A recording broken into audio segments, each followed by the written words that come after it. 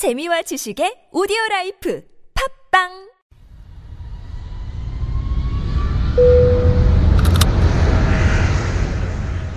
Real Life Korean. It's a brand new week, and we are here once again with our teacher, Sun Kyunghwa, from the website talktomeinkorean.com.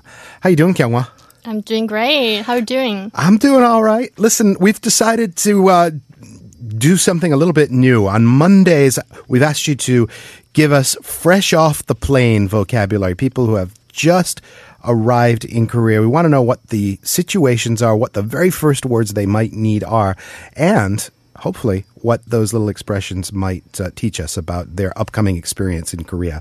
So what's the fresh off the plane vocabulary for this week? Let's start with the airport. Imagine someone who just arrived at Incheon Airport. Well, at the airport, there are many staff who can speak English, but sometimes you just want to ask a random person where something is or where you should go. And if you have ever studied the Korean language before, you will probably want to try speaking some Korean. So first of all, if you want to talk to a stranger, you need to know this phrase.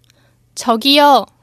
Tokyo, that's sort of like the nice and polite way of going, hey, stop what you're doing and pay attention to me. Yeah, or excuse me. Tokyo, excuse me. And if you would like to ask them where something is, you can ask 어디 있어요? Yeah, so just going back to Tokyo for a second, the literal meaning is like, hey there, right?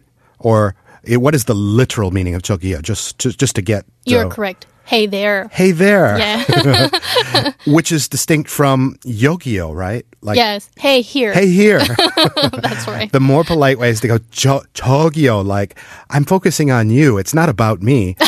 Whereas Yogyo is more of like, hey, I'm here. Pay attention to me, right? That makes sense. I've never thought that way, but that makes sense. I mean, that's the way they framed it a while back. They said, if I say Jogyo, it's like more directed towards you. Yeah. And then you said the phrase to ask where something is. It's like blank blank 어디 있어요. That's right. So that very, one of the first verbs to learn, I suppose, is 있다, right? And quite literally, it's like to exist, right? That's right. To exist. Or sometimes it means to be at somewhere, like I am at home. 저는 집에 있어요. I'm home. But I in this exist at home. Yeah, that's right. And they're depending on the context, it exists or there is, or sometimes I have. Oh, yes. Sometimes it means to have.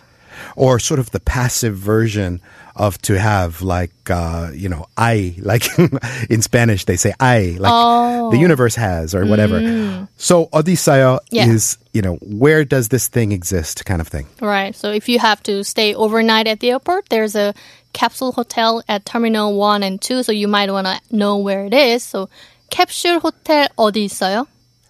Capsule hotel. That's kind of like these little mini... yes. tiny things.